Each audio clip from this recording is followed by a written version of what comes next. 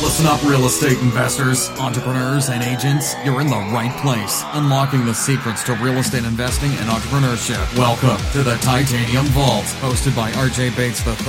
Here's RJ.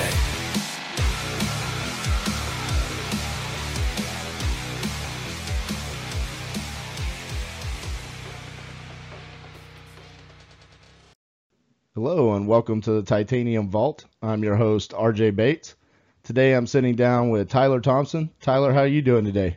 I'm doing well, RJ. Thanks for having me. Absolutely, man. So why don't you take a second to introduce yourself and tell us a little bit about what you do in real estate investing? Yeah, sure. So I work in the Northwest Arkansas market. I'm from Bentonville, Arkansas. I was born and raised here originally. And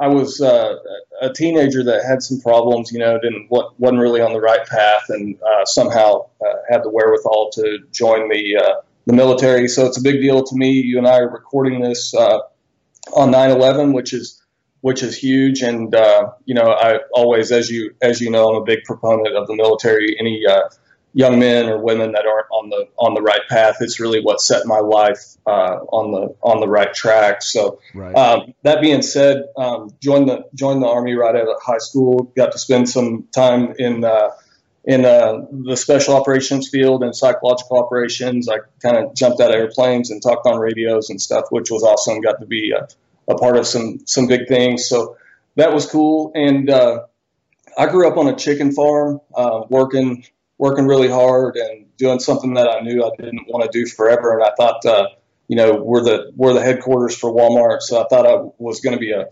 corporate guy actually originally. And while I was in the military, I kind of started picking up some real estate books. I think the first one was a book called 1 Minute Millionaire.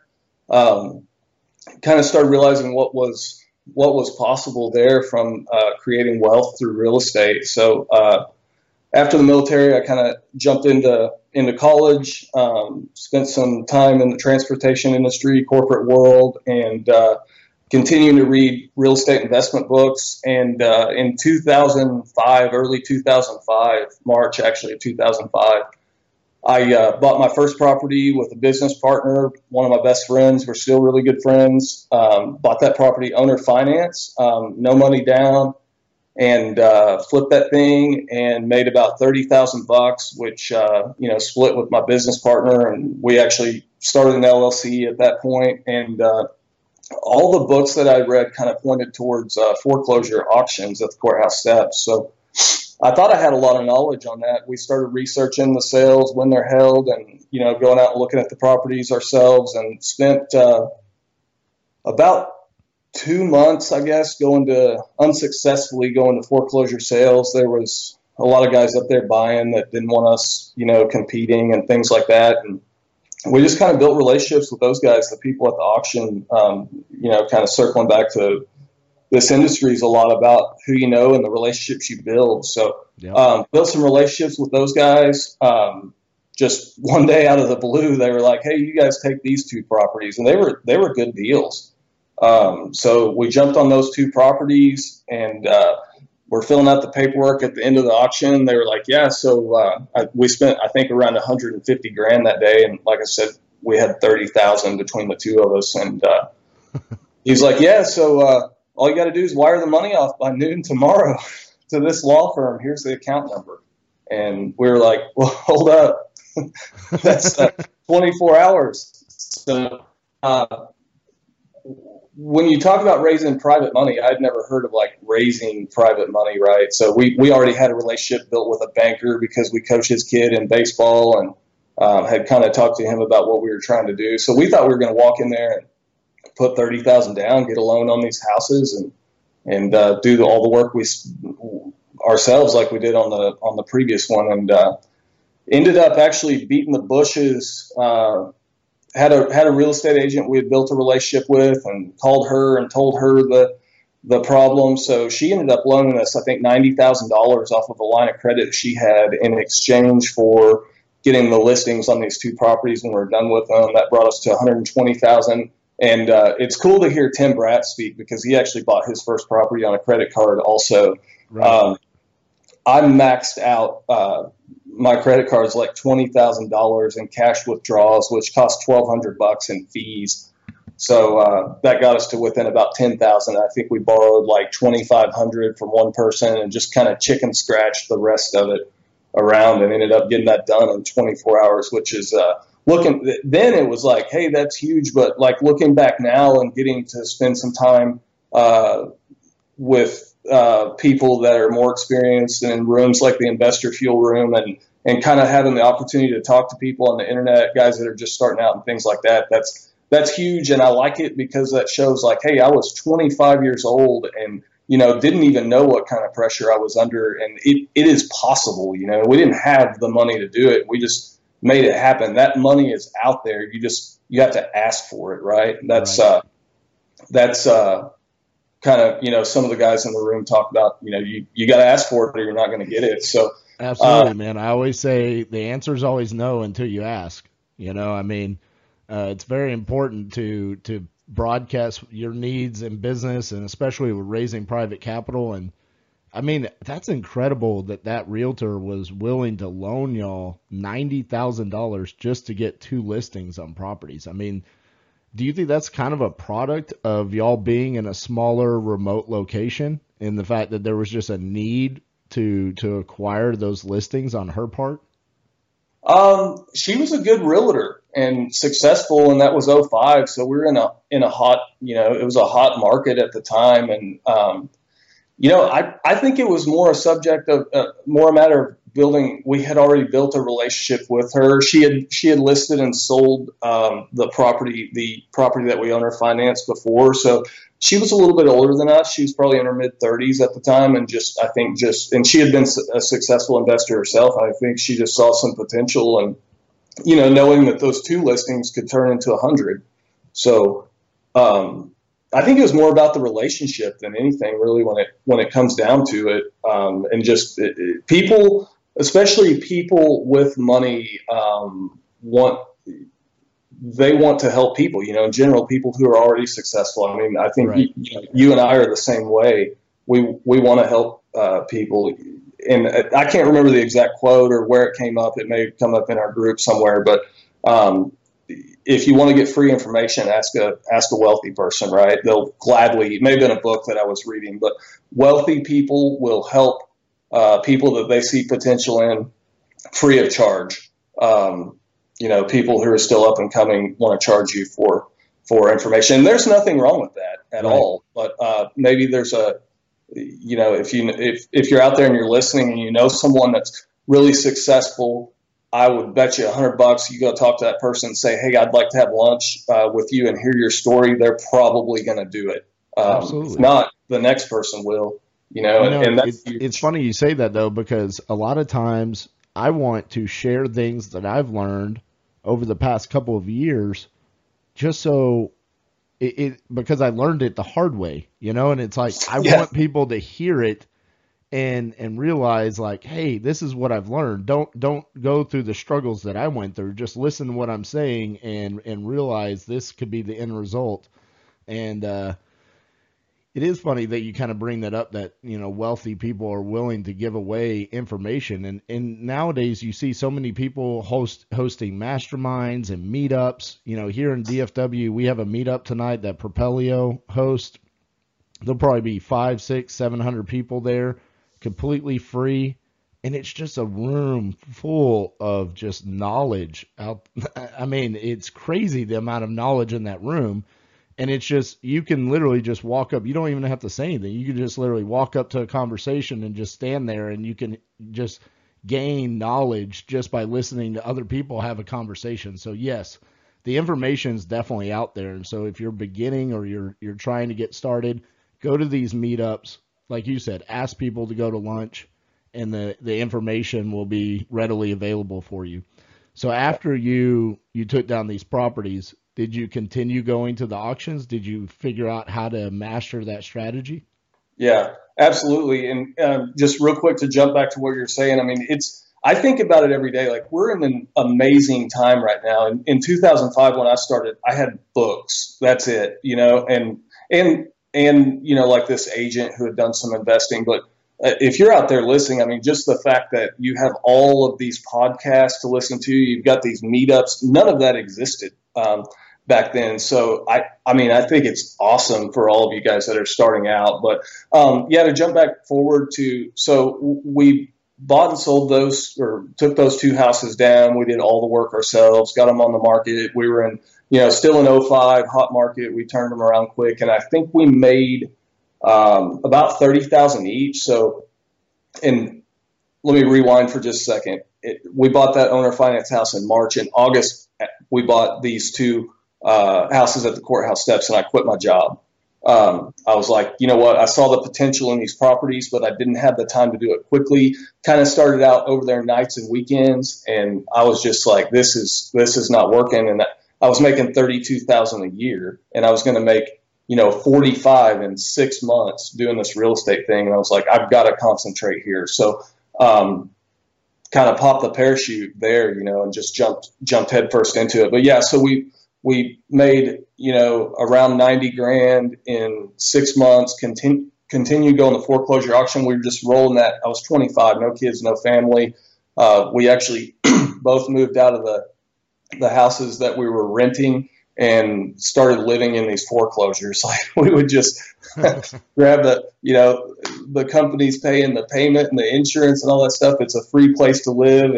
And we took the best of our crappy furniture that we had, and we were doing our own staging essentially, and just like two polo shirts in the closet, and just, we were extremely portable. So we were hopping around from house to house, which was really cool, and making money and living, essentially for free. And I guess that was the early stages of, like, we talk about letting someone else pay your debts and stuff. And that was kind of an early trial by fire education and that. But yes, so we continue to go to the courthouse steps. We ended up, and I always say I've been extremely blessed, and opportunity doesn't knock twice. You got to put yourself in the right position. If you're not out there looking for it, it's not going to come around. But we bought a property, a 10-acre property in a really great location, for 50 grand. I think it was like 50 grand. The property appraised for 180, whatever the percentage breaks out to, I don't know. But the bank gave us a line of credit on that property for like 150.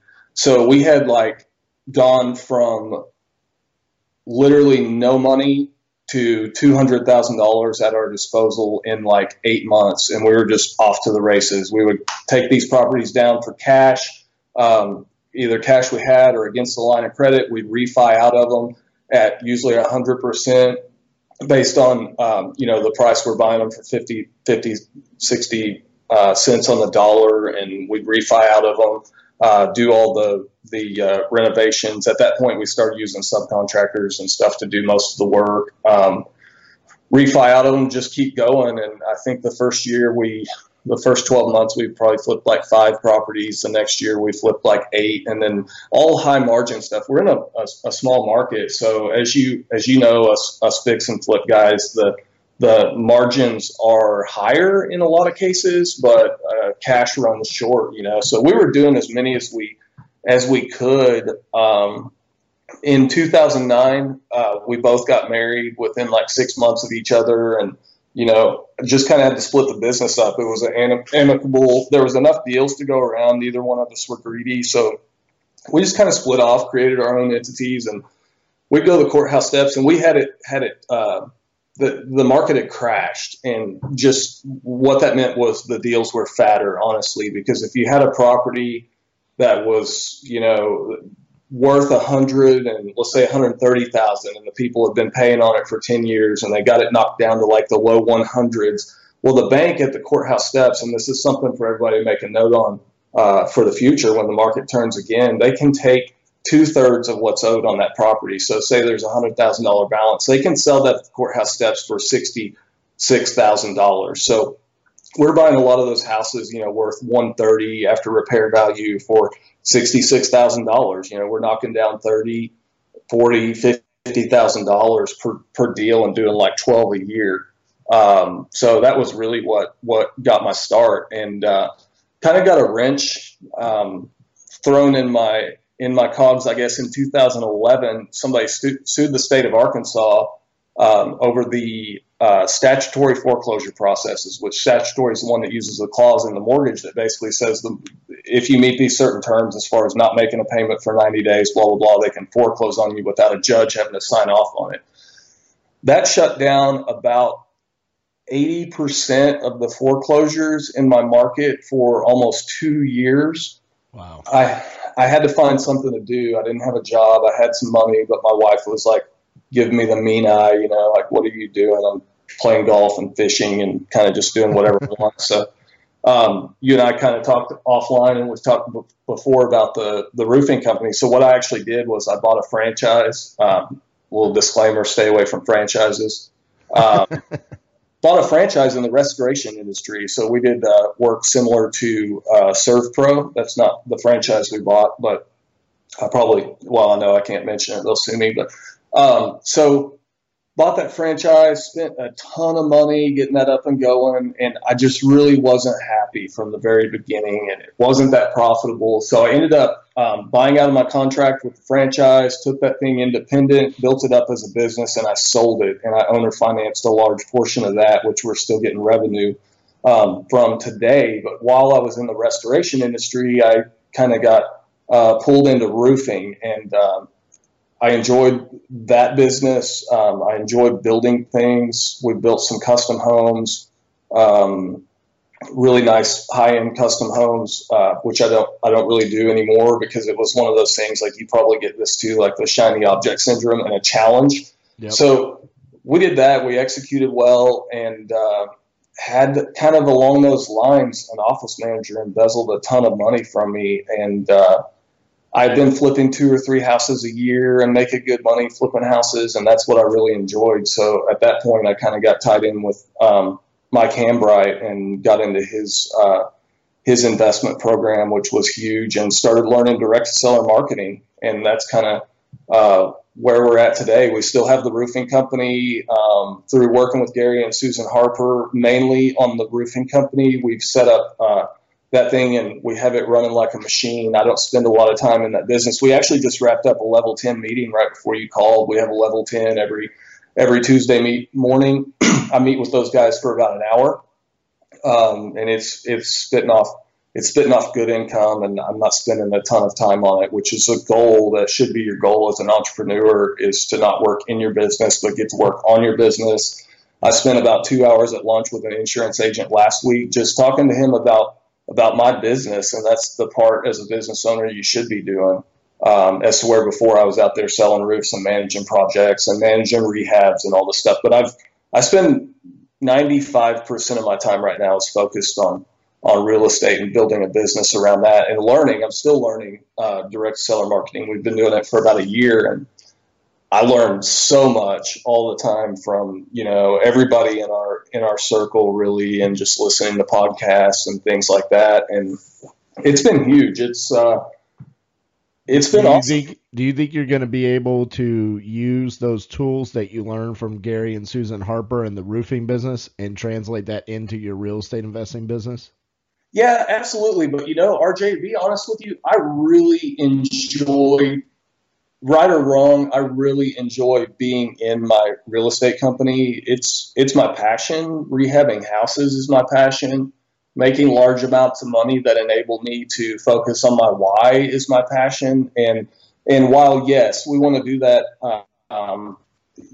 smart, I don't want to create a situation where I stop generating income when I decide I want to work less. We're moving towards that, but slower, and I mentioned at Investor Fuel the other day, if I don't want to do something, I don't do it. And I didn't mean that from a standpoint of being lazy. I do work hard, but I also have set myself up to where if I want to take off and go kayaking or fishing for the day with my son or something, I can do that. I've got everything kind of set up there. And if there's something, I've started identifying things within the business that I don't like doing, and we've outsourced that to other people, and we're helping them grow. So I don't really see in this market ever having the amount of leads that we need to deal on the scale with like what you guys are doing and what Jamie's doing and things like that. I just don't need that large of a machine, So I just kind of do the things that I like doing, and through Gary and Susan also have helped me focus on, like, I'd never taken,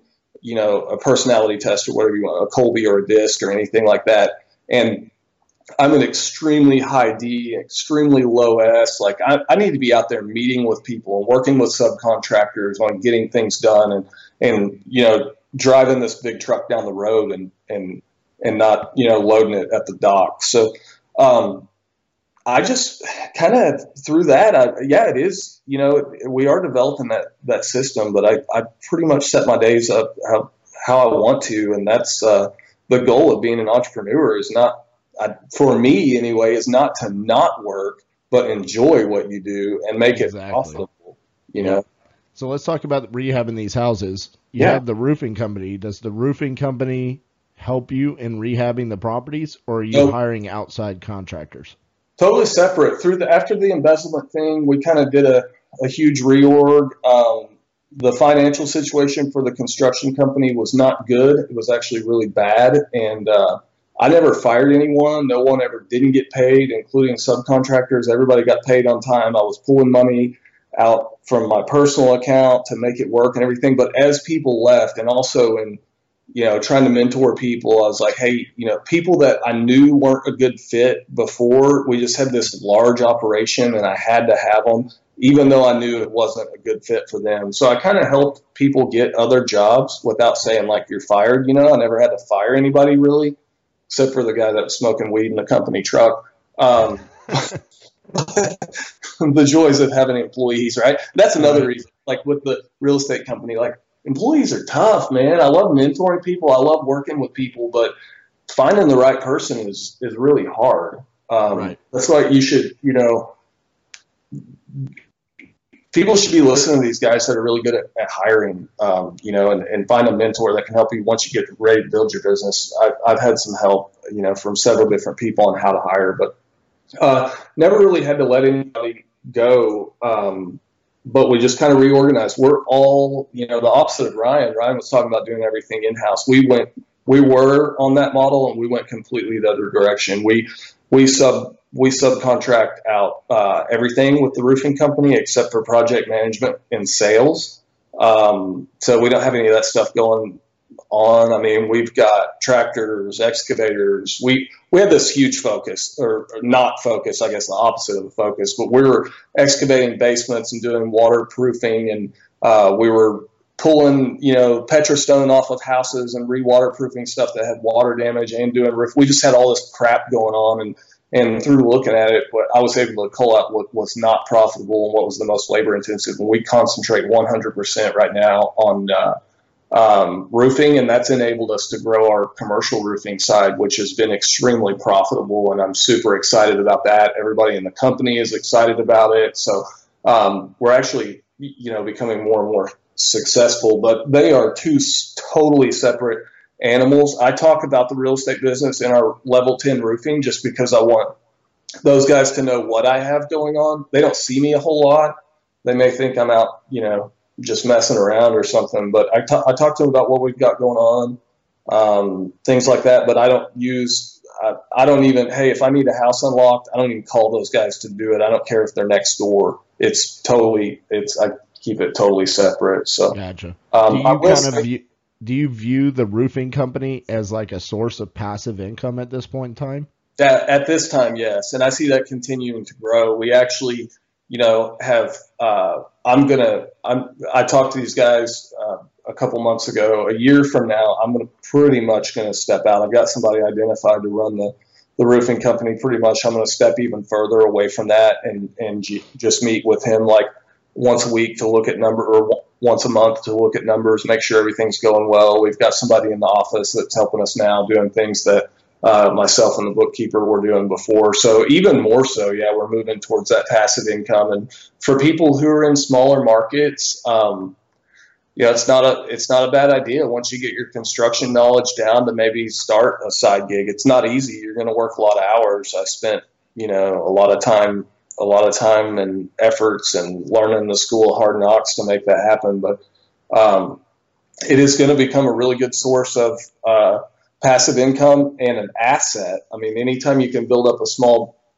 business that's kicking off profits every year, that's something you can sell. So it's an investment like anything else. And that's kind of my idea. We're bringing one of the guys is in on a profit sharing, and he's gaining ownership in the company every year. And my plan is to build something up for him and then, step back a little further and just maybe being able to sell my portion to him over time or something like that. That's cool. See, we're doing a similar thing in Titanium Investments. My partner, Elijah De La Garza in Hawaii, he owns Roofing Solutions. And Roofing Solutions is a local roofing contractor in Hawaii. And he's been a roofing contractor in Colorado, Arizona, Florida, Texas. And so he's had these aspirations to having Roofing Solutions be a nationwide company. And I've had the aspirations of having Titanium Investments as a nationwide company. And what we've learned is we went a little bit of a different path, is that Roofing Solutions, with having all of the subcontractors, because yes, the company is a roofing company, but it's more of like a full service general contractor. We just turned that into, we were hiring staff for not only our clients on the Roofing Solutions side, but also for Titanium Investments. Titanium Investments is essentially a client of Roofing Solutions. So we hire Roofing Solutions to do our rehabs. And now that enables us to, when we go to a new market, like we just went to Alaska, we immediately now set up Roofing Solutions Alaska. And now we're going to hire our contractors to do the roofing jobs, but also do our rehabs. And so it's just kind of a reciprocal relationship. So now every time we go into a new market, we're setting up 3 entities. We have Titanium Realty, which is our brokerage, Titanium Investments, which is the investment firm, and then Roofing Solutions, which is our roofing company / rehab company. And so that's kind of like our strategy. But I definitely agree that if you're in a smaller market, look at a roofing company as an opportunity to kind of supplement your growing needs in your investment company. It's not a very difficult business. I mean, wouldn't you agree roofing is a pretty simple business to get into? Yeah, it is. I mean, you literally, with a pickup truck, you want to have some knowledge, that they say like 75% of roofing companies fail. But it's not that hard to get into, which is the reason I think you see that attrition rate. You get a lot of people who don't have the skills and the people skills and the knowledge to do it that jump in, and it's like grand opening, grand closing all in the same month, But on that note, a lot of it is because they're storm chasers. So yeah, a storm hits, St. Louis, Missouri, and somebody might go and set up an entity for that, and then next year a storm hits in Phoenix, Arizona, and they're leaving St. Louis behind because they've gotten everything they needed there from that storm. And because a lot of times roofing contractors don't understand that there's a lot of ways to sell jobs besides just insurance restoration work. Absolutely. Yeah. And like you said, what you've done is you've gone the commercial side. And that's like the next step. When you go to that step and you start selling commercial roofs, that's kind of when you've solidified yourself as like a actual roofing contractor in your market. Right. Yeah. It takes time to get there, and it takes net worth. I mean, Arkansas is kind of a different animal. We have very strict contractor licensing requirements. So it's a little bit different, but I know like if you go over into Oklahoma, the barrier to entry there is less. But we get a ton of like, to back up what you're saying, we don't storm chase. We pick up, if we have storms here, which we do pretty regularly, we obviously pick up that work, but we absolutely crush it stealing good customers and good insurance referral sources from other companies that will pick up and move everybody to Tulsa. They've been here forever and they're not leaving, but they'll pick up and go to Tulsa or Kansas City or St. Louis to chase a storm. And then Joe State Farm agent calls them and has a customer that has an issue. And they're like, well, sorry, it's going to be 3 weeks, or, sorry, everybody's in St. Louis. Well, we're hopefully the next call, right then we just lock down that person's business forever. Right. We stay in our area. We've established ourselves as kind of a boutique company. We do cost a little more, but we've got, really nice vehicles. We have the best warranty we just established ourselves as a great business. And that's something, if someone's already in a smaller market working on real estate stuff, and it's there for you to do. I would say less than $5,000 to start, maybe less than that, start a real estate company, set up an entity, get any licensing requirements, insurance requirements that you need, and go set up a 30-day account at a supply house if you have good credit, and there you go. Just make sure you get paid in less than 30 days. Make sure you can take care of your subcontractor. Right. And here's another thing, guys, that y'all need to understand is, like, you might be listening to this and saying, yeah, I kind of wanted to hear about real estate investing, not about roofing. But this is reciprocal. And in my business, the roofing company helps the real estate investing company on many different levels. Another way that it benefits the real estate investing businesses is you have salesmen going out and selling roofs. Those essentially now become bird dogs for the real estate investing company. They're out there, they're beating the streets, they're in the neighborhoods. Maybe it's not the house that they go run a lead on, but maybe the next door neighbor has got overgrown grass and boarded up windows. Boom, snap a picture, and then we can skip trace it, and then the investment company can take over and run that lead. But the two businesses are very reciprocal, at least here at Titanium. And like for Tyler here, it's just a source of passive income in a smaller market. And I think that's very creative how you've been able to do that. I'm going to read this text real quick, RJ, I got from one of the project managers yesterday. Met this customer at Home Depot last week, asked for 2 estimates for repair and replacement. His wife just died, and he is now selling his home. He just replaced an air conditioner, but roof needs replacement, and there are a couple of other things wrong with the house. Older guy, I believe he is 78. This guy asked, my salesman said, hey, the owner of our company buys and sells houses. Ask this dude, and he was like, yeah, have him call me. Literally what you just said happened yesterday. Yep. And it happens all the time. I mean, as you grow the roofing company, you get more salesmen, and more salesmen create more opportunities, not only for the roofing company, but also for the investment company. And that's how it becomes reciprocal. And that's how you almost become a serial entrepreneur at that point in time, where it's like you start seeing these opportunities and you're like, okay, if I can get out of my business, like Tyler said, he's not in his roofing business. He's just working on it. And so now when you can get out of that business and you can start implementing these, like what we refer to as like company culture. I mean, that to me is amazing that roofing salesman or project manager looked at that situation and thought to himself, there's not a commission structure or anything probably set up for him, but obviously he's going to get compensated for something for bringing you that lead. But that company culture made him think, hey, I need to let Tyler know about this. I need to let this gentleman know that, my boss buys houses. And that's part of getting out of the business, working on it, working with your people, having those level 10 meetings. It's just, if you're at a level in your company where you think you can work on your business and maybe create something else, look at these different opportunities and see if this might be a good fit for you. So, Tyler, going back to real estate investing, and I know we're kind of coming up on our time frame here, where do you want to take your investing business in the next 5 years? Kind of what are your goals in the real estate side of things? What I'm looking at, we work 2 different markets, and one of the guys in the group mentioned during his presentation, he said something, and touching on masterminds, if you're not going to meetups, if you're not going to masterminds, you should be, because it's like something you catch these things, these golden nuggets, right, that are like obvious. They should be obvious, and after you hear them, you think, well, you dumb butt, you should have known that. But somebody mentioned, yeah, in my rental market this, in my flip market that, and I'm working 2 totally different markets, about an hour apart, Fort Smith, Arkansas, and then Northwest Arkansas.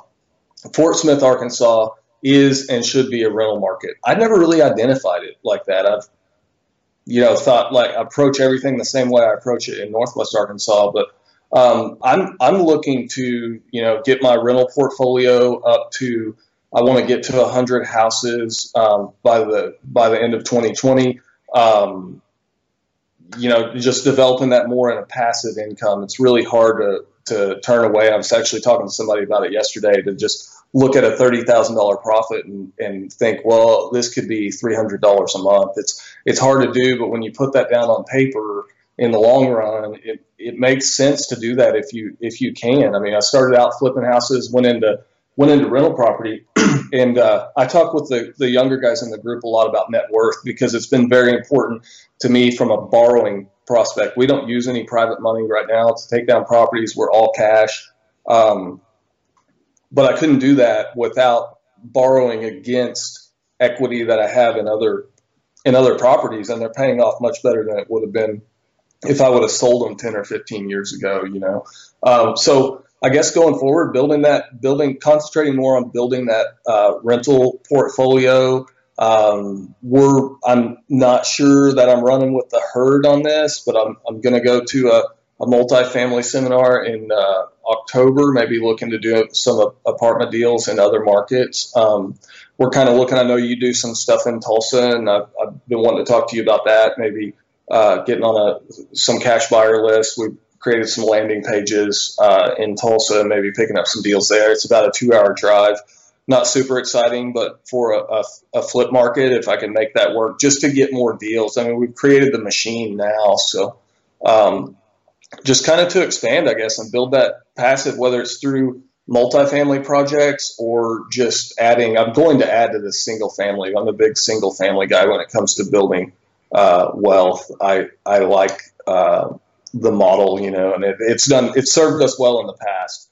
Right. The other thing we do worth mentioning, is Airbnb. Like you and I have talked about, we've got 5 properties. We're we've got a big museum here. It's a big draw. We're becoming one of the top mountain bike destinations in the U.S. And we've got 5 Airbnb properties that I actually met with the accountant about it the other day to see how they were doing, because they are kind of a pain. They can be kind of a pain, even though I'm like 30% of that business I'm in on a lot more than I want to be. And I was just kind of looking at it like, is it worth it? And the accountant was like, yeah, you're crushing it on this Airbnb stuff. So we're doing that, and just kind of like you and I spoke about earlier, it's just kind of from a business perspective and marketing, just in a smaller market, it's just a kind of a shotgun approach. Try to develop these systems one at a time, whether it be starting with direct mail, narrow that list down, figure out what's working, become an expert in that, and then move on to online, or vice versa, or whatever, and then move on to probates and try to become an expert in probates, and so on and so forth. On those Airbnbs, do you have project manager or property managers, or do you self-manage those?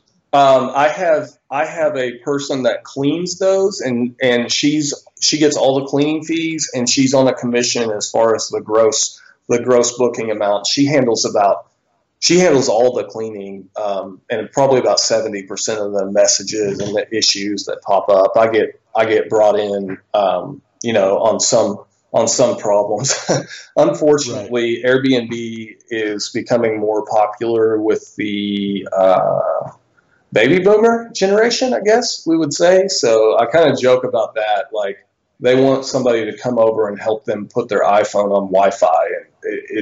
And that's been the biggest source of headache over the last year with Airbnb, is just more and more of the older generation that are just not tech savvy. But essentially, if you do reading on Airbnb or Uber or any of their apps, they're not it's not a vacation home property or company. It's a freaking app, Right. And if you're not up on that technology, it can be stressful for them, which ends up being stressful for me, and we got high-speed door locks that you get a code in your email, and none of them, most people over 60 don't get the email.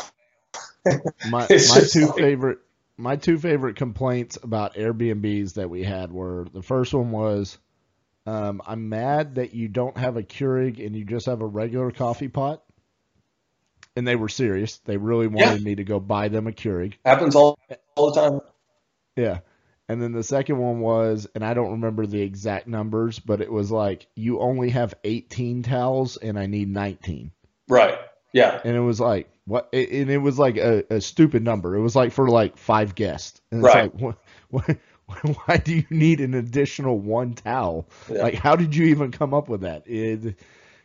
That's something you have to take it with a grain of salt, and it is what it is. I mean, Yeah. I tell people that haven't done it, just realize it's not a rental property anymore. You're essentially running like a mini hotel. Yeah. So you're going to get those complaints. I get people all the time ask me about it, and I'm like, 1 is a pain in the butt. 5 is a business. We've got 5. We've built it into a business now. But just 1, if you're looking at starting, you have to start somewhere, I guess. But gosh, Right. It's like a huge difference between having 5 and having 1. And once you get the cleaning checklist and the systems down and all of that stuff, and our response to the Keurig thing, because you're right, we get it all the time, is they're not sanitary. And we got that from other people that would complain. We had Keurigs in Right. the first couple, and people would be like, you shouldn't put Keurigs in these. They're not sanitary, which I don't even, I drink coffee I drink it black out of a pot, and I don't care. But we just say, well, we don't use Keurigs because it is a vacation rental and they're not that sanitary. And people are usually like, oh, I didn't know that. They're using their own Keurig at their own house and cleaning Right. or whatever. So, but yeah, I have been able to relax a little bit on it because I just label these things shenanigans. And for some reason in my mind, if I label the towel phone call as a shenanigan, it's like, just psychologically it's different than this is a pain in the ass, All right, man. So the last thing that I want to talk to you about, you kind of touched base on it at the beginning of the interview. Today is 9/11, and I think for everyone that experienced that day back in 2001, we all kind of remember where we were and how that impacted us. At the time, though, you were in the military, correct? That's correct. Talk to me a little bit about what kind of impact that had on you as a member of the military, and kind of what this day means to you as someone that experienced that day and was already, protecting our country and serving our country. Oh, that's tough, man. I think this, you should put God first, but family, country, and I don't know, for me, like, I'm hyped up, my heart's beating right now. Like, I love this country with all of my being, and it's so disappointing right now to see, what certain groups are, the kneeling thing. Let's just address that, right? I 100% support freedom of speech, and I don't want to turn your podcast into a political soapbox, but 100% support freedom of speech. I was willing to lay down everything for that. That doesn't mean I have to be okay with somebody kneeling during the national anthem. And that a lot of people on both sides of the aisle feel like you do. It doesn't have to be, just because you support one wholeheartedly doesn't mean you have to support, let's say, Nike for backing Kaepernick. It's okay to not support those kind of actions, but for me, I think I was always, pretty patriotic, being raised in the Midwest. I didn't come from like a, red, white, and blue military family or anything, but I literally owe everything I have right now to the military, to my experiences, to the guys that I worked with in the military, to the guys that are still in there, like everything, 100%. So, and I can't say otherwise. Like, there's literally the military led me to the courthouse steps, which led me to buying real estate, which led me to, getting trained by Mike Hambright on how to do direct seller marketing. Like, it all goes back to that. My dad told me when I was like 16, son, if you don't change your ways, you're going to be changing oil at Walmart for the rest of your life. He also told, I have a great dad, by the way, he's hard on me, which is good. If you're not careful, you're going to be wearing your name on your shirt, for the rest of your life, stuff like that, which is fine. But Right. I've got other people wearing my name on their clothes now. And that's all because of the military. Like, if you're young and you're listening to this, or you have a 16 or 17-year-old kid that's not on the right track, like, talk to them about it. Get with RJ, get my cell phone number. Like I said in the group, I love talking about it. I love mentoring. I was on the wrong path, man. And it's not for everybody, but it did set me straight. And I learned, so much about myself, during that thing. So sorry if that got a little rambling. That's fine, it's a tough question to answer, man, because it's something that tugs at my heartstrings, It's important. Absolutely. And for me, the military was something that I could personally never do. And for me, that's just like identifying who I am as a person and just knowing what my strengths and weaknesses are. And I look up to the people in the military so much because, I'm so appreciative for what you guys do and have done for our freedom and for our country. And, this is always a tough day for me. September alone is a tough month, just because of 9/11, and then also this was the time frame in which my dad fell in his house and passed away, and so there's a lot of emotions that kind of run through my body in September, and I always look back at 9/11 and realize I was in high school, and when it happened, there was a lot of talks about people my age potentially having to join the military because, there was a potential ensuing war and maybe a draft, and all of these things were being talked about. And I just look back at it now and with so much appreciation for the people that willingly sign up to do that and protect our country. And this is not supposed to be a political podcast, but I will say, I think for the people that do serve our country, they deserve all of the respect in the world. And there's plenty of platforms out there to get your message across, but showing respect to our country and the people that serve it should never be that platform. That's just my opinion. So with that being said, Tyler, thank you so much for sharing your story. And, I think this was a little bit of a different interview. We talked about a lot of roofing and a lot of other things, but man, I so much appreciate what you do for the people in Investor Fuel. And so if I'm going to wrap this interview up by telling you guys just how great of a guy Tyler is. At the past Investor Fuel meetup, I was sharing about Beat Kids Cancer, my nonprofit for childhood cancer, and how we have our charity golf tournament coming up on October 1st. And I was just explaining to the group what we do with the funds that are raised there. And essentially it's families turn in grant requests for expenses like medical bills or car payments, mortgage payments, electric bills, just things like that need to get paid. And the morning of this presentation, we actually received a grant request for a tax lien on a property, and it exceeded what the maximum amount we will pay to someone is. And Tyler immediately, just being the guy who he is, he immediately said, why don't we just raise the money in this room? And that was not my intentions. It was not something that I wanted to do, but I love my Investor Fuel family. And immediately everybody jumped on board, and we raised twice as much as what was needed that day for that family. And we paid off that tax lien for that family whose child is going through cancer treatment here in Fort Worth, Texas. And that's just the guy that Tyler is. So Tyler, thank you so much for what you did for us that day. It meant the world. And I think that's a moment that I'll never forget. My pleasure. I was just running my mouth, so it just worked out.